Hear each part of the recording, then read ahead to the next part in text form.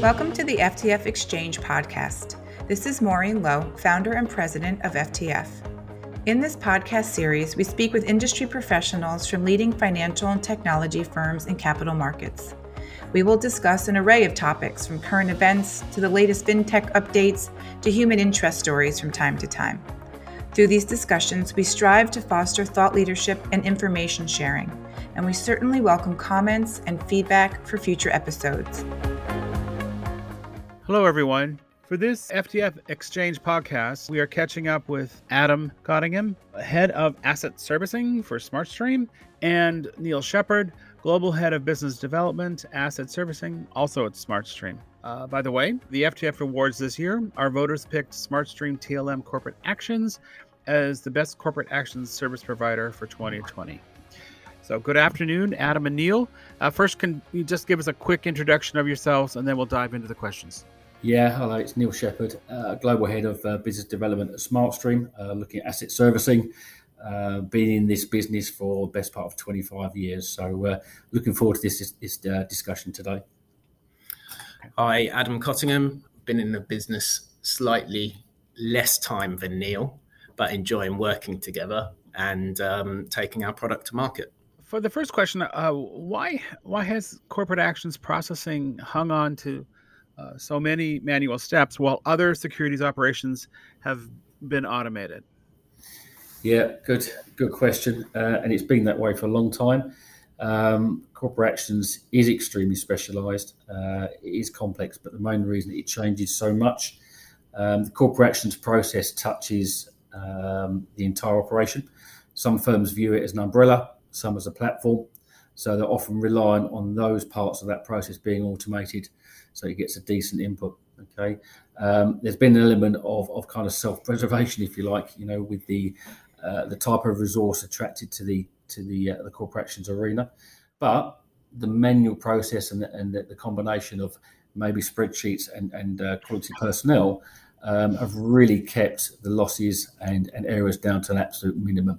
Okay, but there is a need for automation as the volumes and the complexities definitely do increase. Adam?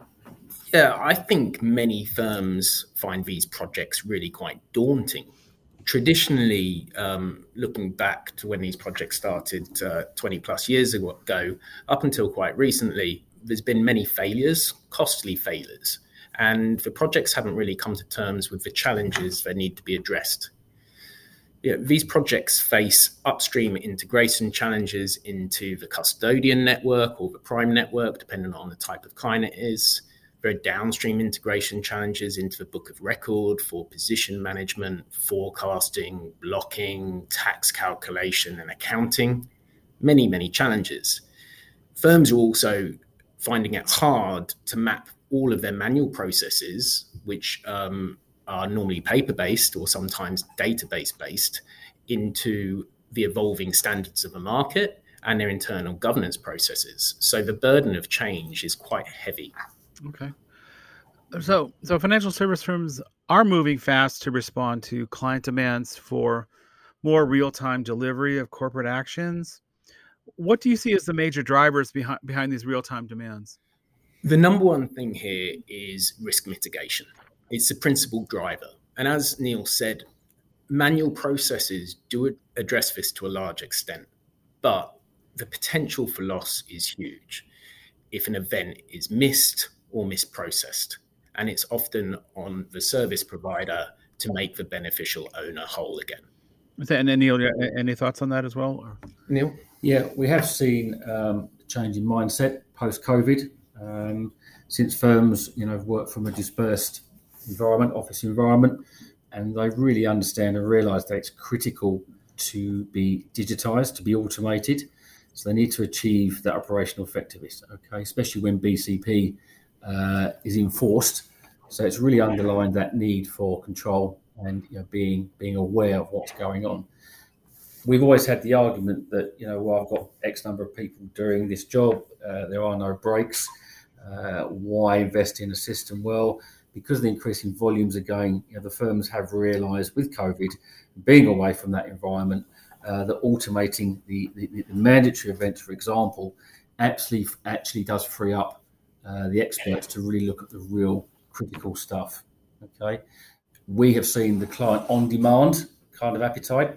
It's kind of a modern day expectation with your TV and your iPhones and all that good stuff. And also we're seeing more and more that our clients are saying it's a huge differential when they're looking at new business. So if they can say we've got a quality corporate action service on demand, etc., that's a real differential for new business. So in this case, the automation would really be a competitive advantage, you're saying? Yeah, exactly that. And even some of the firms are talking about having corporate actions as not a trading desk, but looking at arbitrage on corporate actions. So a business opportunity, all whilst all this governance and compliance demands are ongoing. But some of these guys with that automated process, with the risk taken care of, they can really look at the corporate action activity as a potential business opportunity in-house, which is an interesting one to look at. Mm-hmm. What would you say to financial services firms that are resisting change in the corporate actions processing realm?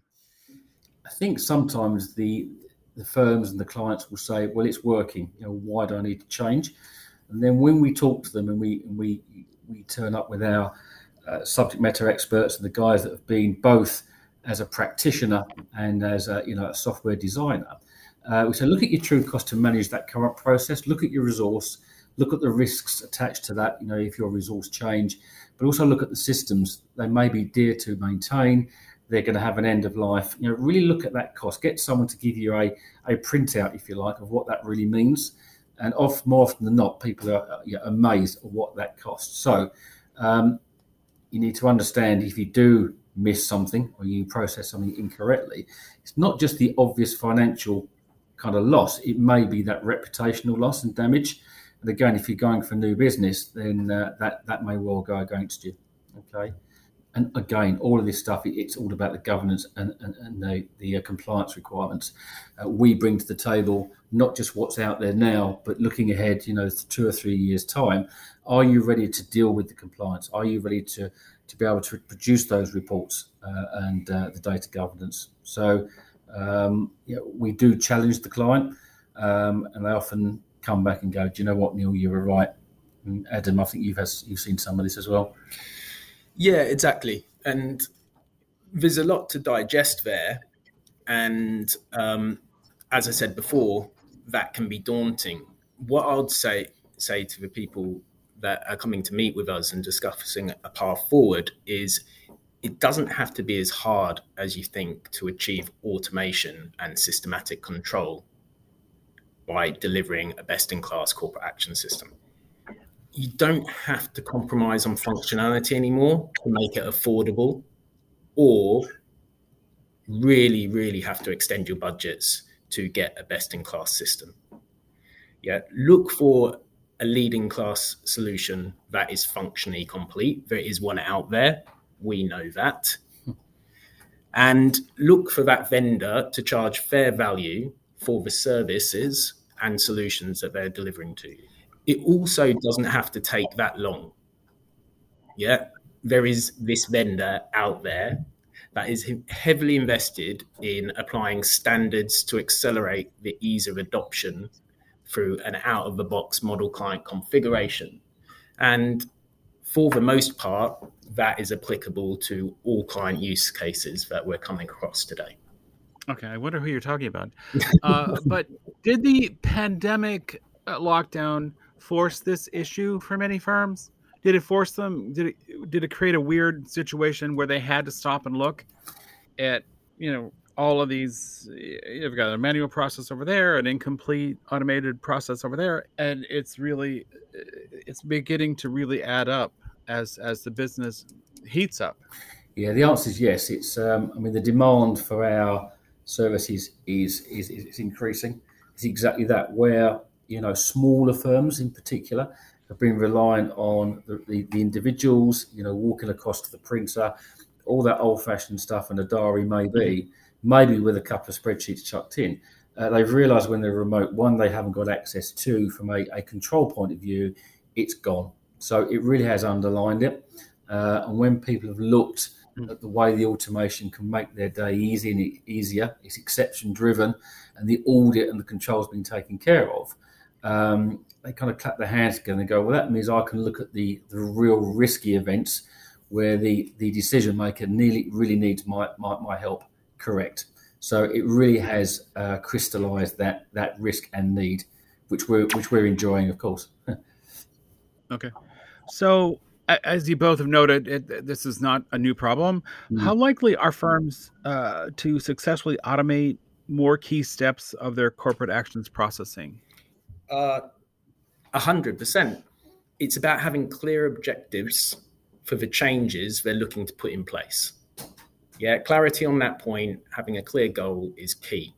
When engaging with a vendor, it's about creating a partnership. All of our deliveries are based on shared risk with measurable critical success factors. It keeps us honest, and it basically means that we can deliver for our clients. So as Adam said, what's key is having a partnership with the client. It's absolutely critical that we lead that team with practitioners and SMEs. So going back to my 25 years experience, where we've always succeeded is by leading that way. Okay, it's imperative that me and my team and the experts get involved very early on in the process. Quite often you may identify projects that could potentially derail the corporate action, and we deal with those very, very early on in that process. Okay, this is the only way to deliver a project on time and, of course, as importantly, on budget, all from experience. Okay. So how ready are firms to embrace what might be the next generation of corporate actions processing? Yeah, it's back to what I said earlier. Post the pandemic, definitely closer. Okay, they realise the need to a point. The decision's been taken away from the operational users. You may have seen the change managers before, but where compliance and audit are concerned, they understand the need for BCP. They understand the need for control if your workforce is remote, or even the uncertainty of the workforce being available. You need that automation. So the appetite is absolutely there. They understand the need to reallocate the work, regardless of location and what have you. So again, the decision's probably been taken away from the traditional change managers, and this is a real opportunity for automation. So we don't have a discussion anymore about, well, why? It's more about how and how much will it cost me. Okay. Adam, any thoughts on that? Or? I think Neil summed it up. And as I said before, the choices that you make about which vendor you partner with is key. And the SME capability is also key. And based on how busy Neil's been recently, it seems that the time is now. And then how will the mission of corporate actions teams change once there is more automation than before? They will become less administrative and less focused purely on how hard they work is a direct correlation on how much they diminish risk. So their role will change into one of service differential. Yeah, and that will enable the firms they work for to add new innovations in attaining new business, servicing existing client business, and overall client service quality. So more time will be spent on decision support with an increased focus on the complex and high risk events. Mm-hmm. Operators will be doing less admin, so they will be given more time, freed up to confer with decision makers with regard to elections, options and reinvestment options, whilst also being able to apply corporate guidelines. Okay, Neil? Just to add to that, so I think, the corporate actions SMEs looking at the more complex and high risk events could nearly become an advisor. They could become an advisory to either your in-house decision makers or the external decision makers, and really coaching people through that process whilst still being very critical of the process. So the data coming in, the timeliness coming in, how is your custodian reacting? So you really be, in my opinion, that individual is kind of elevated to a real manager of process. Okay. All right. Terrific. I'm really glad I got time with you guys. I know you're very, very busy. So thank you. Thank you for your time. Thank you very much. It's a pleasure. Thank you. Enjoyed it. Well, we hope you enjoyed this episode of the FTF Exchange podcast. If you would like a turn in the hot seat, reach out to us at info@ftfnews.com and let us know what capital markets topics you'd like to discuss. Also, be sure to sign up to receive our email alert so you don't miss out on listening to future episodes. Just visit ftfnews.com and click the sign up link at the top of the page. Thanks again for listening to the FTF Exchange podcast.